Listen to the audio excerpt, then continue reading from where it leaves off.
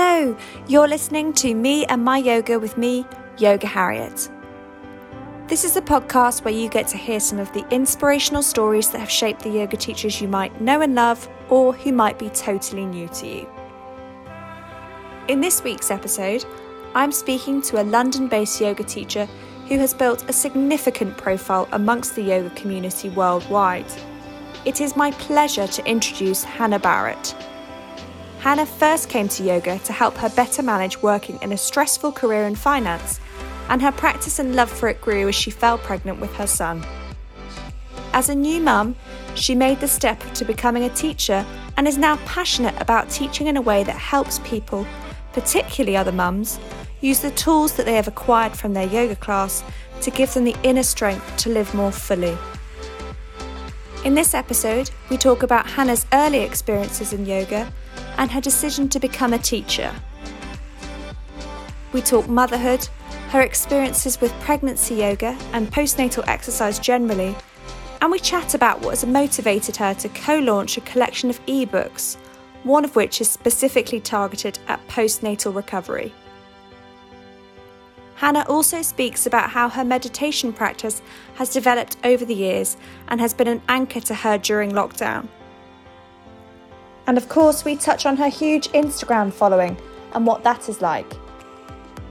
Hannah has such an interesting story to share, and I know that this episode will speak to so many yogis and mums alike. Welcome, Hannah. Hi. Hi there, how are you? Yeah, I'm good, thank you. How are you? That's good, thank you. So thanks so much for coming on today. Tell me about how you got into yoga in the first place. I know that you were an actuary working in London. So how did yoga fit into your life? So I used to be obsessed with the gym. I used to probably go pretty much every morning before work. It was like part of my morning routine. I'd get up early, I'd go to the gym, and then I'd walk to work. And I would take the occasional yoga class, like I'm talking once every week, 2 weeks, every month, like it would vary. And it was like a yoga class at my gym that was good. I found it really hard because I couldn't touch my toes, and people never believe that because they always think that yogis are come from gymnastic backgrounds or whatever. I really don't. I could not. I'm struggling to do a handstand. I could probably hold it for a second or two, but like I wasn't naturally a gymnast. Like actually I was so clumsy. So when people comment on my posts going, "Oh, you're so graceful," I'm like, thank you, truly thank you, because I was the girl who would trip. And then when me and my husband were about to get married, we decided we were going to start trying for a baby straight away.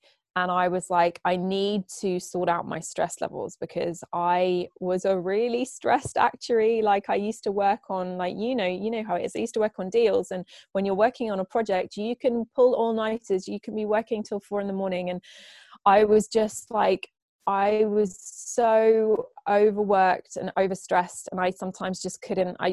What I really needed to do was pause and take a step back. But when you've got so much to do, you often don't think that. I wish actually I'd had my yoga training back then, because I would probably have been better actually. But anyway, so I decided I needed to get into yoga to sort my stress levels. And so just before we were getting married, like I started a regular practice, and I think I started then on our honeymoon, I started like a daily practice, and then very quickly, well, we had a honeymoon baby, so I fell pregnant on our honeymoon. And then I remember walking, so I still was doing my like practice at home, and then I remember walking into a yoga class, and I was 6 weeks pregnant, and I went to the front of the class, and I was like, I'm pregnant, and she was like, get out. And I was like, oh God. So she made me get out of the class because, I kind of get it now. Like it was really upsetting for me at the time, but she maybe wasn't qualified, and she was like, no. So, and then actually I had a scare, like I had a bleed at about week 7. So I stopped doing yoga until I got through my first scan, and we knew everything was okay. And then I started up the daily practice again, and I was fortunate enough that I could get one-on-one lessons every week. So I pretty much learned through self-practice in a way, and through this one-on-one. And because that was the way I preferred to do it. I preferred to do it on my hours because of my job. Like I didn't want to go to a studio, or I couldn't timing-wise, it just didn't work. So I did most of it myself. So it sounds like your yoga practice kind of actually came out more when you were pregnant. you sort of Yeah, really... so then it clicked when I was pregnant, like I got it. So before it had always been like, I suppose I went to it to try and get more flexible and you know, maybe to reduce stress, but like it suddenly clicked for me, like actually this is really working. I'm really fine. It was just something I really look forward to, getting on my mat. And then you do find, isn't it, we were both saying at the beginning before you hit record about how, you know, you start off not wanting to go into the spiritual side, but it slowly creeps in and you take yoga off the mat, and it just happens like that. And a lot of people find that. And so so at what point did you decide to become a teacher? So after I had my first baby, so at this point, probably about 18 months into having started like a daily self practice, I had like my son, when he was born, had silent reflux. He just didn't sleep. So for the first 4, 5, 6 months of his life, it got to the stage actually where he was waking every half an hour, every 45 minutes of the night. I was hugely sleep deprived.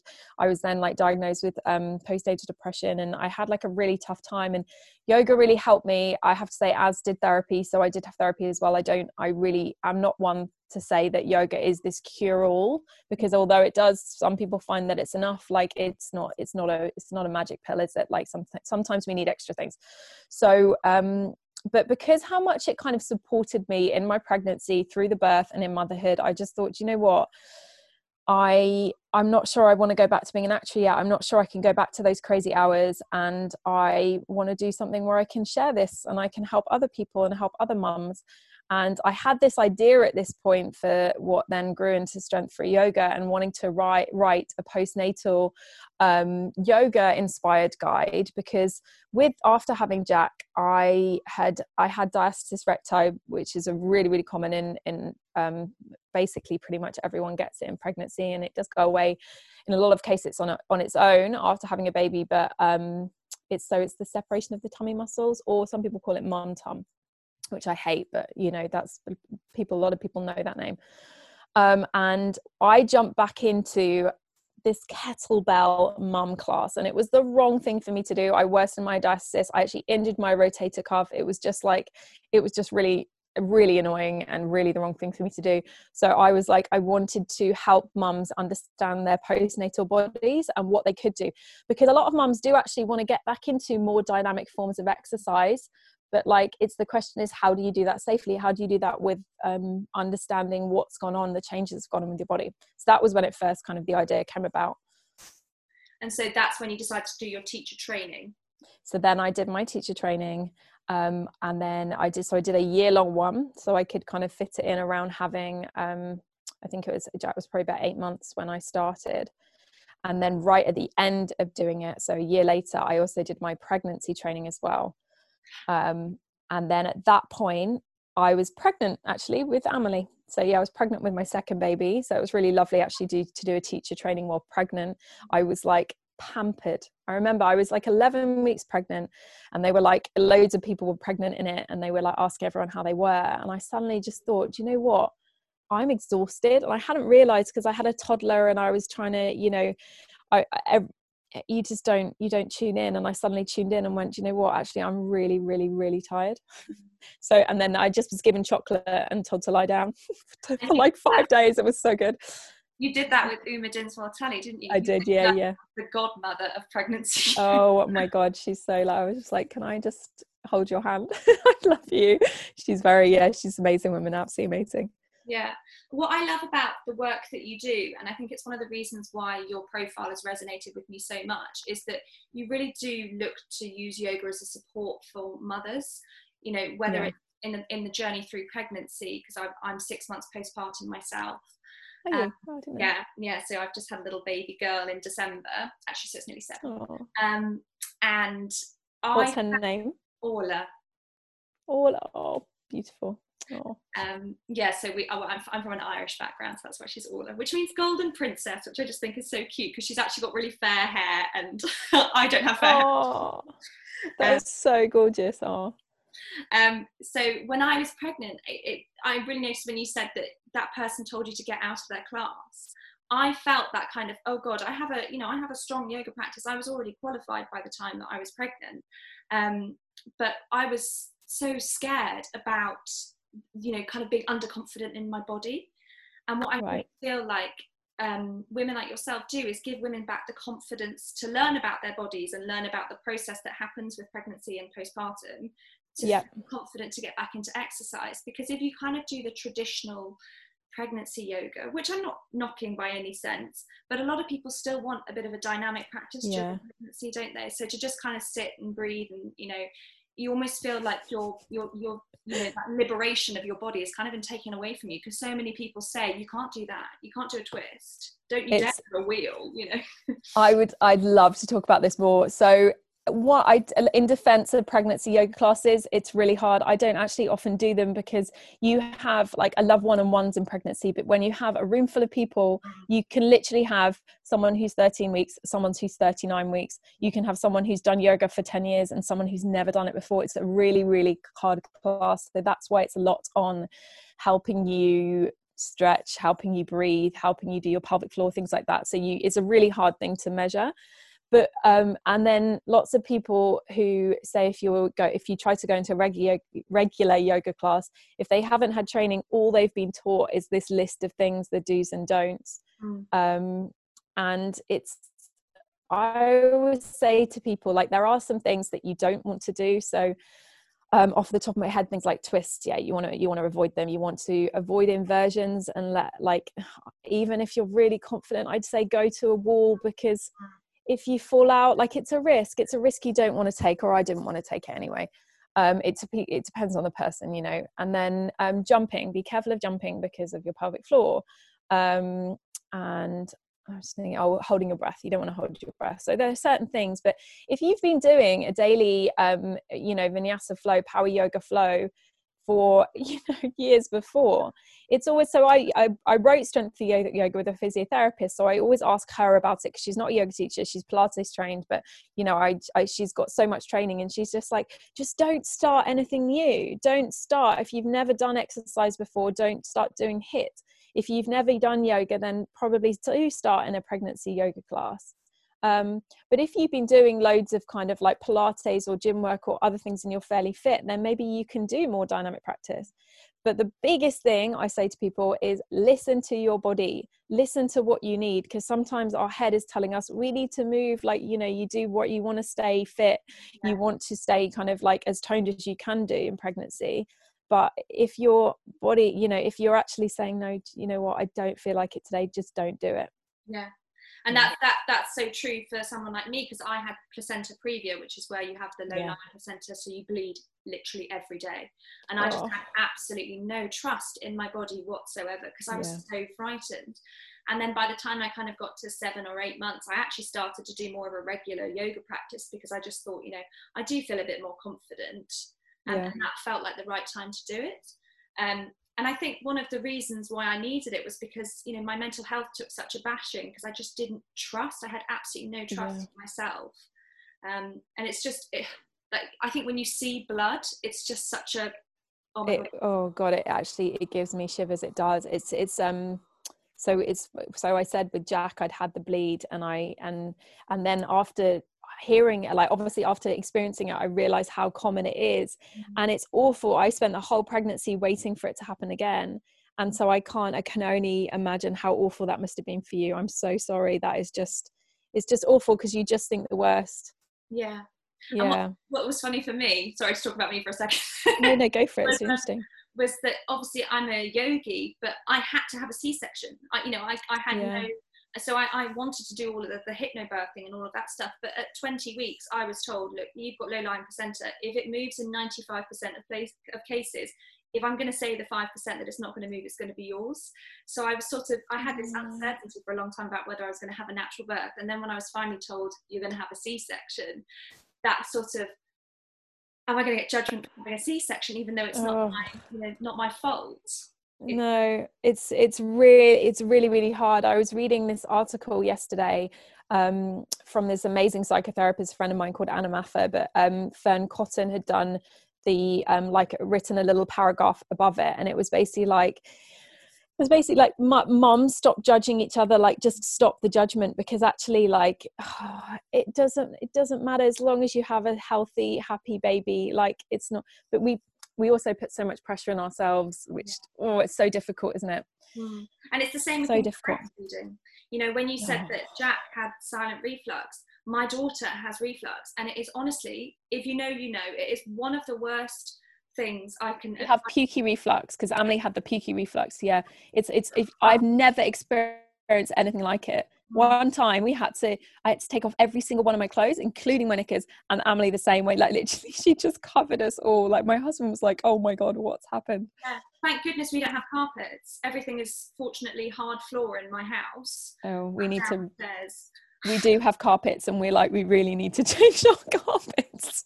Yeah, and those are the kind of things though where your mental health just takes a real battering, because you think, I want to breastfeed, but actually it's really causing me a lot of pain and suffering, because if I'm holding my baby here, I'm not enjoying this experience, because the puke's just going all down into my pants, down my legs, all that kind of stuff. So I ended up I stopped breastfeeding at 5 months. I just couldn't take it anymore. Oh god, well done for you for doing it for 5 months though. Yeah, but you know, prioritizing a mother's mental health is so important, isn't it? Especially as someone like you who's had postnatal depression. So I'll tell you a story. So with when Jack was younger, so he had silent reflux. So it's different. Silent reflux, they don't actually puke. So it just meant he hated being lying down because the acid would come up his throat. It was awful. And I was breastfeeding him, but pumping as well. Like, I can't remember why I was pumping, but I remember thinking, right, I am not going to breast pump next time. And then I don't know if you know the story of Emily's birth, but she was like premature. She was so sick. She was only 4 pounds. She was in NICU for 3 weeks. It was just horrendous. She nearly died when she was born. And she had this reflux. So, you know, I'm sure lots of people listen to this and be like, I know this. But if you haven't experienced it before, it's the the weirdest thing, like that so much liquid can come out such a tiny human. And then because she was premature, I was like, she needs my milk, but she literally couldn't feed from me because she was sick. So I expressed my milk for 5.5, 6 months. Like 6-7 times a day I was attached to a breast pump, and like I look back and I think, why did I do that? Why did I not just put her on milk? And something in my mind was going, because she's premature, and I wish I could have like shaken myself and gone, why are you doing that? Yeah. Oh, I know that the stories that I told myself around giving my daughter formula, goodness knows why I had such a negative, you know, I just don't want to do formula. It's just not, you know, it's not the right thing to do. I have to breastfeed. And you tell yourself these things because, you know, like you say, mums just beat up other mums sometimes. You know, we really need to come together as a motherhood, as a community.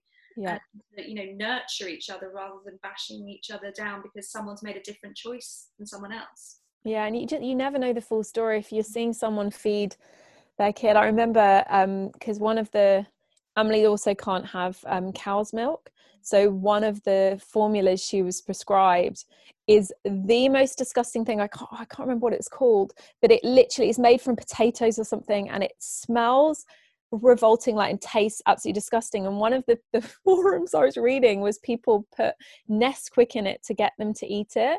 And I didn't try it with her because actually I decided I'd put her back on my breast milk because I just couldn't. I like watching her try and eat this was just horrendous. And I was like, well, actually, if you saw someone with a Nesquik licking milk, you would like really judge them, but you don't know what's going on. Like, you just don't know the full story.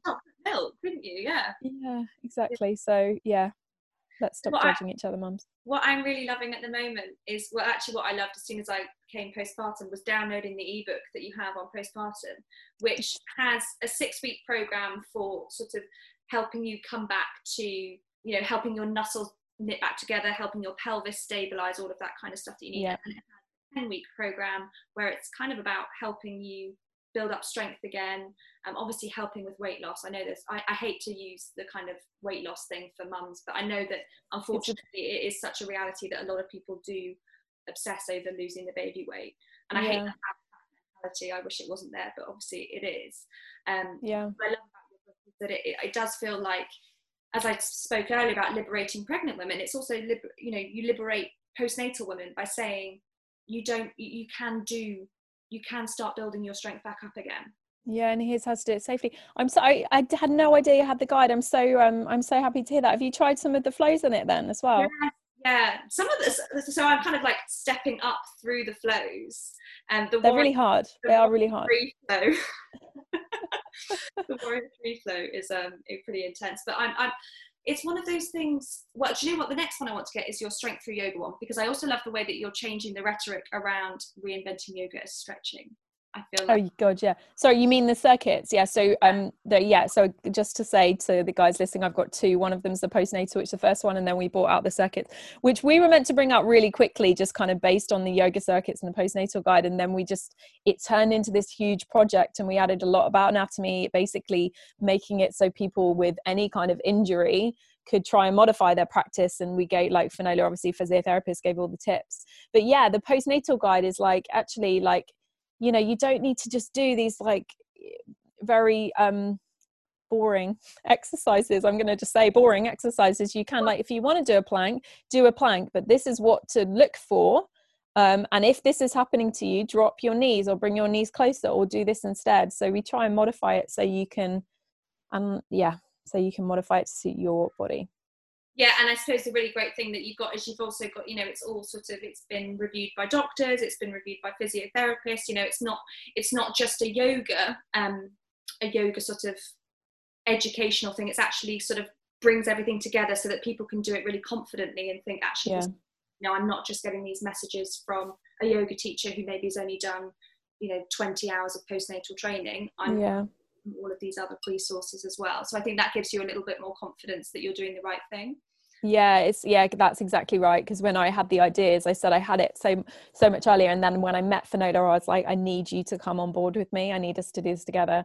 Because interestingly, I've actually done a 75-hour postnatal training, but I have learned so much more from what Finola's taught me than from my postnatal training. Not saying it was bad, but like, you need to kind of understand the anatomy because it's a really key part of it. Yeah. And one of the things that I noticed recently, the most recent flow I did of yours was actually the back bending flow.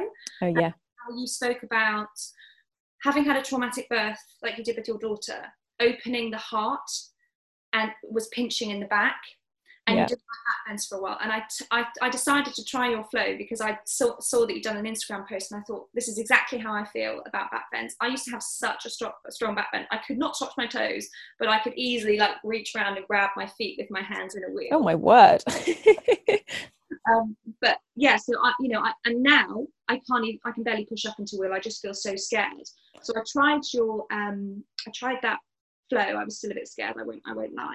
I noticed though was that it was LYT. Can you explain what LYT? Yeah, so I've done another 200-hour training. So I already had one 200-hour training, but I was really looking for an anatomy focused one, and I made friends over Instagram with this incredible yogi called Lara Hyman, who is over 50 and looks like she's 30. Like, she's incredible.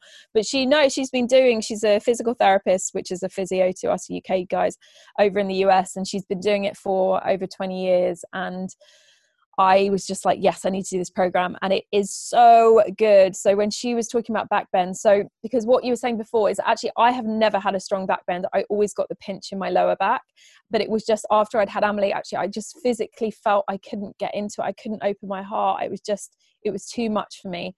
And then when I did get back into it, I was just like, this just doesn't feel good.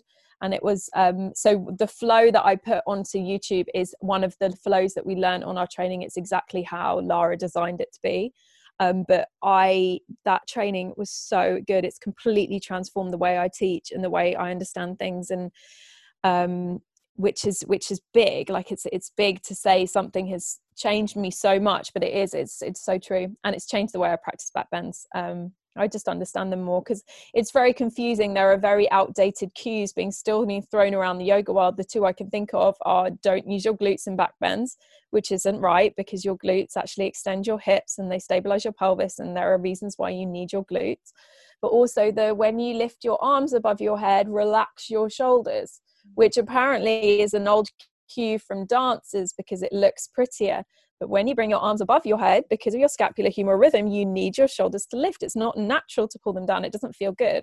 So it's going to shorten the spine, isn't it, and make the hinge in the lower back worse. It just doesn't work. Yeah, it just doesn't. It's just not good. So I love these teachers who have this background where, you know, they've done so much training. They really understand the human body, and it was just really fascinating. If you're ever looking at doing another training, I would, really, really recommend it. I looked forward to all the lectures, and actually the fact it was online, I loved, because I could fit it in around having 2 little kids, and you can rewind, because some of the lectures I've watched twice because they're so, yeah, that's so good. I feel like you're reinventing the prop as well, because when I was doing yoga, when someone would say like, you might need a block, I'd be like, no, I don't need a block, I'll be fine. I could, you know, in a I suppose in a like a half moon, I could get my hand to the floor, I have long arms. Yeah. But what I love is that you actually bring props in to make poses more challenging. Yeah. Google props, it's always about like, oh, these are really helpful for beginners, you know, they bring the floor up to you and all this sort of stuff. But what you do is you've just been like, no, the prop is literally, you can rock it. It's awesome. You can rock the prop. It's awesome. It's so difficult, isn't it? I really want to get people's vision about the prop making it easier, because people hate it. I remember like when I used to teach, particularly I used to teach in this private members gym, and when people were in triangle pose in particular, I'd be like, oh no, bring your hand up, and you'd bring them up and be like, okay, yeah, they look great now, and then you'd walk off and they'd like put the prop down, and you'd be like, oh no. So yeah, it's just, and it is like, I get it, because I had it too, and I always think yoga teachers, we sound so like angelic, don't we, that we do everything perfectly. We don't. We're all still learning. And it's just kind of getting rid of the ego and going, actually, no, let's use it. So to what extent is your practice is really dynamic? You know, anyone who's tried flows of yours will know that it's, you know, it's tough. It's, you know, you're working muscles really hard, but it's not that kind of contortion where it seems inaccessible. So to what extent is your practice, you know, restorative? Do you have a meditation practice or a nidra practice? So yes, I do. I've had a meditation practice for about 4 years, and interesting enough, recently I've changed it, because so I always did like a 10-minute a day, usually like guided through one of the many apps that I love, Headspace, Calm, and Expectful. If you haven't heard of Expectful, it's a really good one for mums. It's really nice. But then, so last year I went to this meditation event in the Shard with someone called Will Williams, and he invented Bija meditation. And so it was a really lovely event, because it was right in the top of the Shard, and it was really sunny, and we did this guided meditation through him.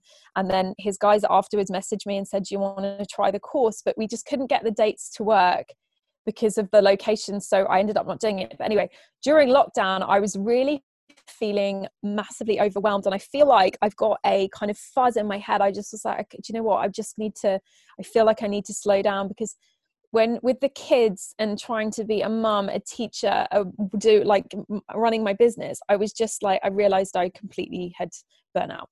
So I was like, I dug out his book, because we'd got his book as part of this event, and I was reading it, and I was like, this sounds so good.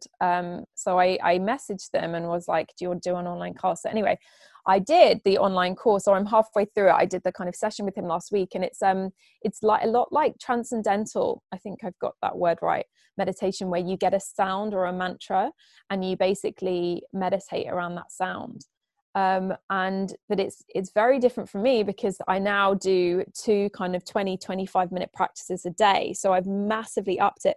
But there's the famous saying, isn't there, if you don't have enough time to do meditation, then do it for an hour, or whatever it is. I really ruined that phrase quote, but you know the one and I'm really obsessed with it. I really look forward to it. I've just done, before I spoke to you, I just did my 20 minutes, and I got my sound. You're not allowed to tell anyone your sound, and I'm really so I'm really excited to finish the course. Like, I need to do all the learning behind it. I was just kind of practicing the actual meditation bit, but it's just made me a lot calmer. Yeah, it's amazing how, you know, yoga as a tool, there's sort of dynamic yoga, then there's the meditation side, then there's the kind of yoga off the mat, just how you treat the world, how you're kind to yourself, how you're kind to others. It's sort of so many limbs of it, aren't there? I mean, there are technically 8 limbs of it. So. Yeah. There are, and I love the way you said that. I always say that as well. Like yoga gives you all these tools. It's not just the postures. You get this collection of tools to help give you this inner strength to live life more fully. And you're so right. Like, and I remember I was talking about this yesterday, actually, funny enough, but when in yoga, two of the limbs are the yamas and niyamas, ways to live your life, like observances and basically ways to live your life better. And so there are things like non-violence, contentment, self-study, and non-stealing, and there are more, and it's interesting because like you just kind of delve into them, and non-stealing obviously literally means don't steal other people's things, which is obvious, but there are other ways of looking at it. And actually, like people's time is so valuable. Don't steal people's time. Ask people questions you know the answers to, or just be mindful that people's time is very valuable. But also, like, don't steal other people's opportunity to speak, because how often do we ask, my husband walks in from in the evening and I ask him, how was your day? But I'm not fully listening. I'm not. Or, example I gave yesterday, Lara gave to me in the training, where she said her husband had come home and someone had died. And it's really hard to listen to a story that's it's really uncomfortable to listen to a story of death. And when we hear something that's uncomfortable, we're thinking, what can I say to make it better? Can I give an example? But actually, when we're saying something, is that to make them feel better, or is it to make us feel better? And actually, is it kinder to just let them speak, like give them that chance of speaking? And then just witnessing yourself when someone's speaking to you, you fully there, because our phones are the worst things, aren't they? We're constantly there, a distraction.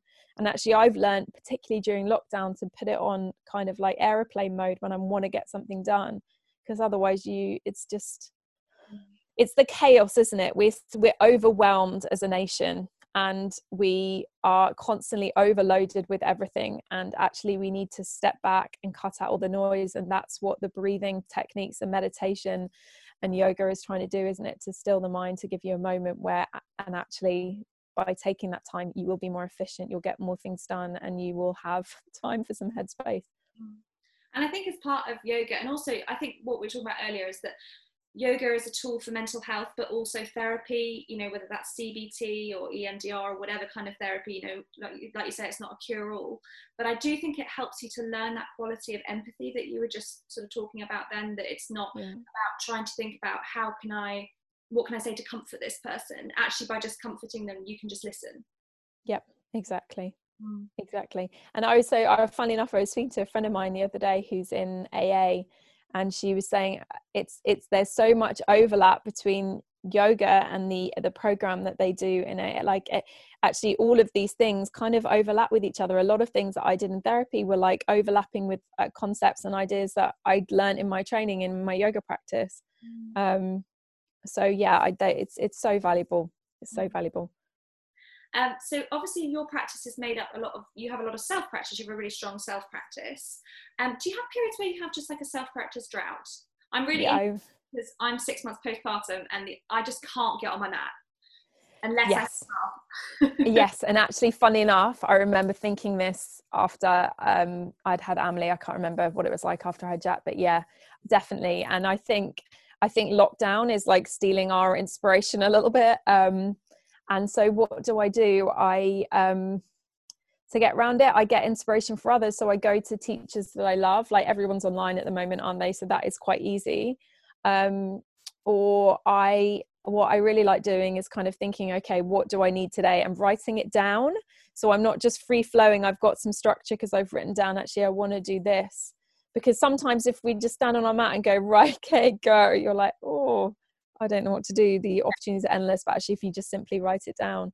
So yes, I do. And I have it with Instagram as well. Like I'll go through like, oh, I don't know what to share now because I'm not feeling inspired. So yes, I do. It's normal. It's 100% normal. Yeah. Let's just talk about Instagram briefly. So you set up your Instagram, I think it was sort of 2016, 2017, roughly whenever I started following you. I think. What was your kind of thinking when you set up an Instagram account? Did you have any expectation? I just feel like, because I'm obviously a lawyer and you're an actuary, I'm so naturally risk averse that the idea of putting myself out there publicly is like, oh goodness. So even just doing this podcast is like one of those things where I feel like my friends will sort of say to me, really? You're doing a podcast? That's unusual. The funny thing is, the reason why I did it actually was my husband was doing it. So I was probably midway through my teacher training, maybe, or maybe coming to the end. I can't remember. And it was like, I hadn't really thought about it. And he just said like, oh, you should start one. And I was like, really? And then I was like, okay, it's so not like me. And actually you'll notice I very rarely post pictures, and if I do, they'll have pictures that I've done at a shoot. They're not pictures that I've taken, because I can't take pictures. I find them so awkward to do. And that's what, and videos for me, like, I know obviously you probably could argue that this isn't true. Video doesn't show the whole story, but you're then like teaching someone how to do things, because you see in Instagram still like these crazy poses and you just think, oh my wow, how do you do that? Or someone in this incredible handstand, but actually they can't handstand. They've gone into that like for 1 second. I could show you a beautiful handstand on my page, but it's not real. So I just wanted it to be real. I wanted to explain to people how I'd struggled, and what things had helped me. So I think that was my intent when I first started it. But yeah. I'm really risk averse as well. Like, I get what you're saying. And now it's just grown. I mean, you're nearly 350,000. I know, it's insane. That's mad. I mean, it's not mad because obviously everyone's enjoying your content, but just I bet your expectation. I mean, if you told yourself in 2016, 2017, you would have been like, no, yeah, absolutely. And also I remember a joke with my husband, like, so funnily enough, part of it is obviously content, and I'm not trying to belittle myself, but part of it is luck. So Lizette Pomper, who I did this Rock the Block challenge with recently, we have a very similar practice. So I found her quite early on, and we were like, our practice is always so similar, and it was one of those where she'd show something and then I was like, oh, I'm literally practicing the same thing at the moment. And I did a challenge. I teamed up with her and did a challenge, and it just blew up. And I remember, I think because someone big joined us, and I just remember literally going from probably like 2,000 followers to 8,000 followers in like a few weeks. And then so part of it is luck. I'm losing my thread. Oh yeah. So my husband was joking with me when I set it up, and I was like, oh my gosh, I've hit 1,000. He was like, talk to me when you've hit 5,000. And I hit 5,000. Talk to me when you hit 20,000.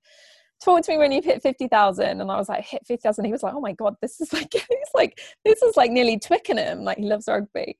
I was like, oh my gosh. And then he was like, okay, well, talk to me when you've hit like 250,000. And when I did, like, even now I'm like, that is this insane. Like, it is insane, but it's one of those funny things though. Like, so many people get their accounts hacked. I could literally, what does it mean? It's a really weird thing. Like, and then to give you another story again involving my husband, because he's not on it. He's not really on Instagram. He's on it literally just to follow me, and he doesn't really go on it very much. And so I got my blue tick when I changed my name, which we were talking about. So I changed my name this year from Yoga Girl London to Hannah Barrett Yoga. And I was actually really nervous about the change because, you never know how a name change is going to go. And someone had advised me, don't do it. Like, you don't know what's going to happen. Yeah. And so I was like, I needed to do it. And so I did it, and it's actually been really good because now actually people know what my real name is, because people like knew me as Yoga Girl and they didn't actually know I was Hannah. But because I did it as well, like, I managed to get my verified blue tick as well. Anyway, so I literally just found out that I'd been blue ticked. And my husband comes in and I was like, oh my God, I got blue tick today. And he was the first person I told. And he was like, sorry. And I was like, I got a blue tick on Instagram today. He was like, I don't know what that is. So then I had to explain to him what a blue tick was. And in doing so, he was like, I just don't, like, I don't get it. So you're basically saying there's a blue tick that you are who you are. And I was like, this world is so weird, isn't it? Like, yes, that's why I'm excited. Someone external has verified that I am myself. I know. And it's just so it is a bit ridiculous. But so yes, it's awesome. It's weird. I never really expected anything to be for it to do this. But it does. It's like, it doesn't change you. Like, I'm still me. Like, it's just the same old me. Yeah. And you're still teaching your classes, you're still teaching, you're still doing your YouTube stuff, which is really great. Just, it's so great to have like free yoga out there, because yoga is for everybody, isn't it? Yeah, it's so true. is getting it onto YouTube so that anyone can see it. I know, exactly. It's so true. Like, it's really important. And what you were saying earlier is about making it, or trying to make it, as accessible as possible, so you can show people that it's not just the splits. It's not. And actually, I always say, look, is it more important to be able to do the slits, or is it more important to be able to get off the floor not using your hands? And it's better to be able to get off the floor not using your hands. You need that mobility. You don't, as we were saying before about the adding the strength and mobility into it, is not just stretching. It shouldn't be just stretching, because when you're just stretching, you are probably damaging your body. Like, yoga does a lot of forward folds, and if you're forward folding continuously, you can hurt your hamstrings. And I hurt my hamstrings, and it still is twinging, like, now a year or two later, and it's a really annoying injury to have. And it was because I was teaching so much, and I was not thinking about demonstrating, and I would demonstrate halfway through the class when I hadn't been warm and practicing, and I pulled my hamstring, or slightly tore it. So we need strength, mobility, and flexibility. You need an all-round practice. It's so interesting, actually, the amount of people I've spoken to on this podcast who've torn a hamstring, and it's like, it's just one of those. Have you done it too? Yeah, I had cortisol injections and everything. Oh God, it's so annoying. The really annoying thing is, it takes ages to heal. I know, and you've got to do the rehab. Like, Finola is always on to me to do my rehab, but it's good. Like, it taught me so much. Like, you've got to learn through injuries, and actually, like, I do a lot more hamstring strength in my classes now, because we don't often strengthen our hamstrings. And it's funny, you get people who do hamstring stuff, and, like, things like dancer or bow pose, for example, without touching hand to foot, and people hate it because they can't do it as well as if they could grab hold of their foot and pull themselves passively into the stretch. Even just standing up and bending your knee and keeping your knee bent, standing up like a little peacock, it's like your hamstring will be like, ah. I know, yeah, exactly. It's tough, isn't it? Actually, not a peacock. I don't know what.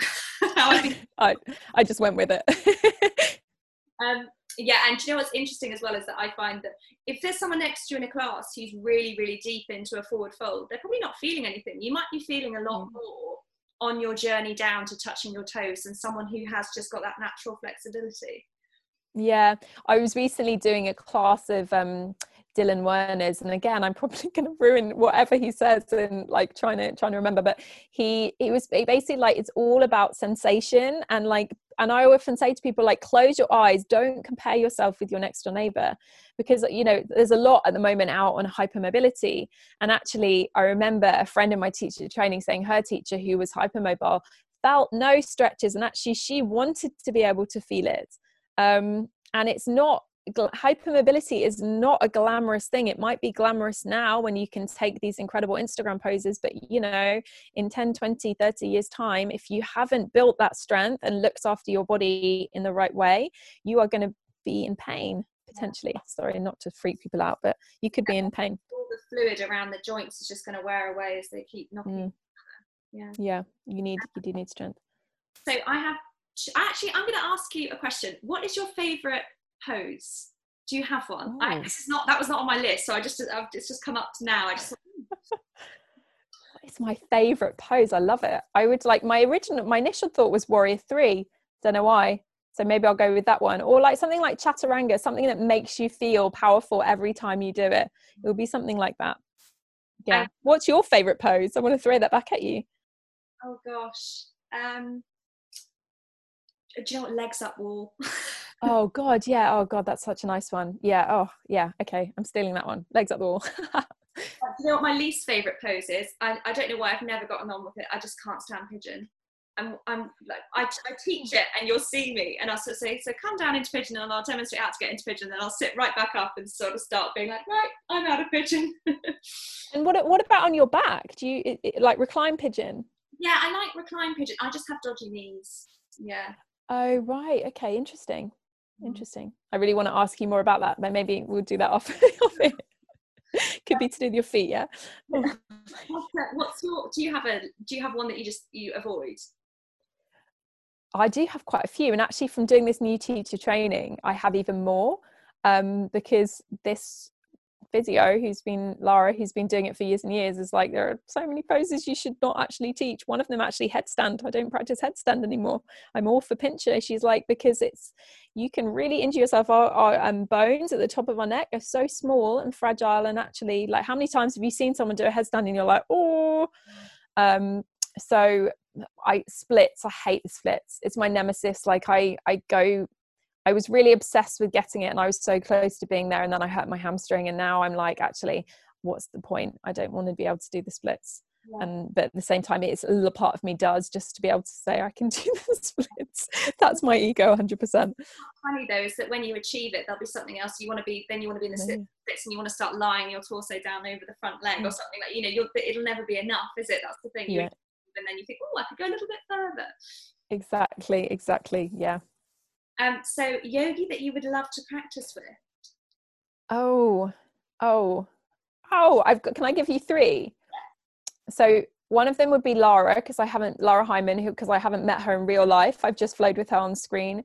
And funnily enough, my daughter's obsessed with her as well, because when she's teaching anatomy, she has a muscle man figure, and she has skeleton who's called Slim Shady, and Emily used to always go, where's Slim Shady, where's Muscle Man? So I think Emily would have to be there too, so she got to meet her. And then I'd love to meet Lizette Pomper in real life as well, because we have never met in real life. And then my last one is Dylan Werner. I always wanted to do his actual 300-hour training. I'm not sure if I'm ever going to get to it, but I'd love to do a kind of proper training with him.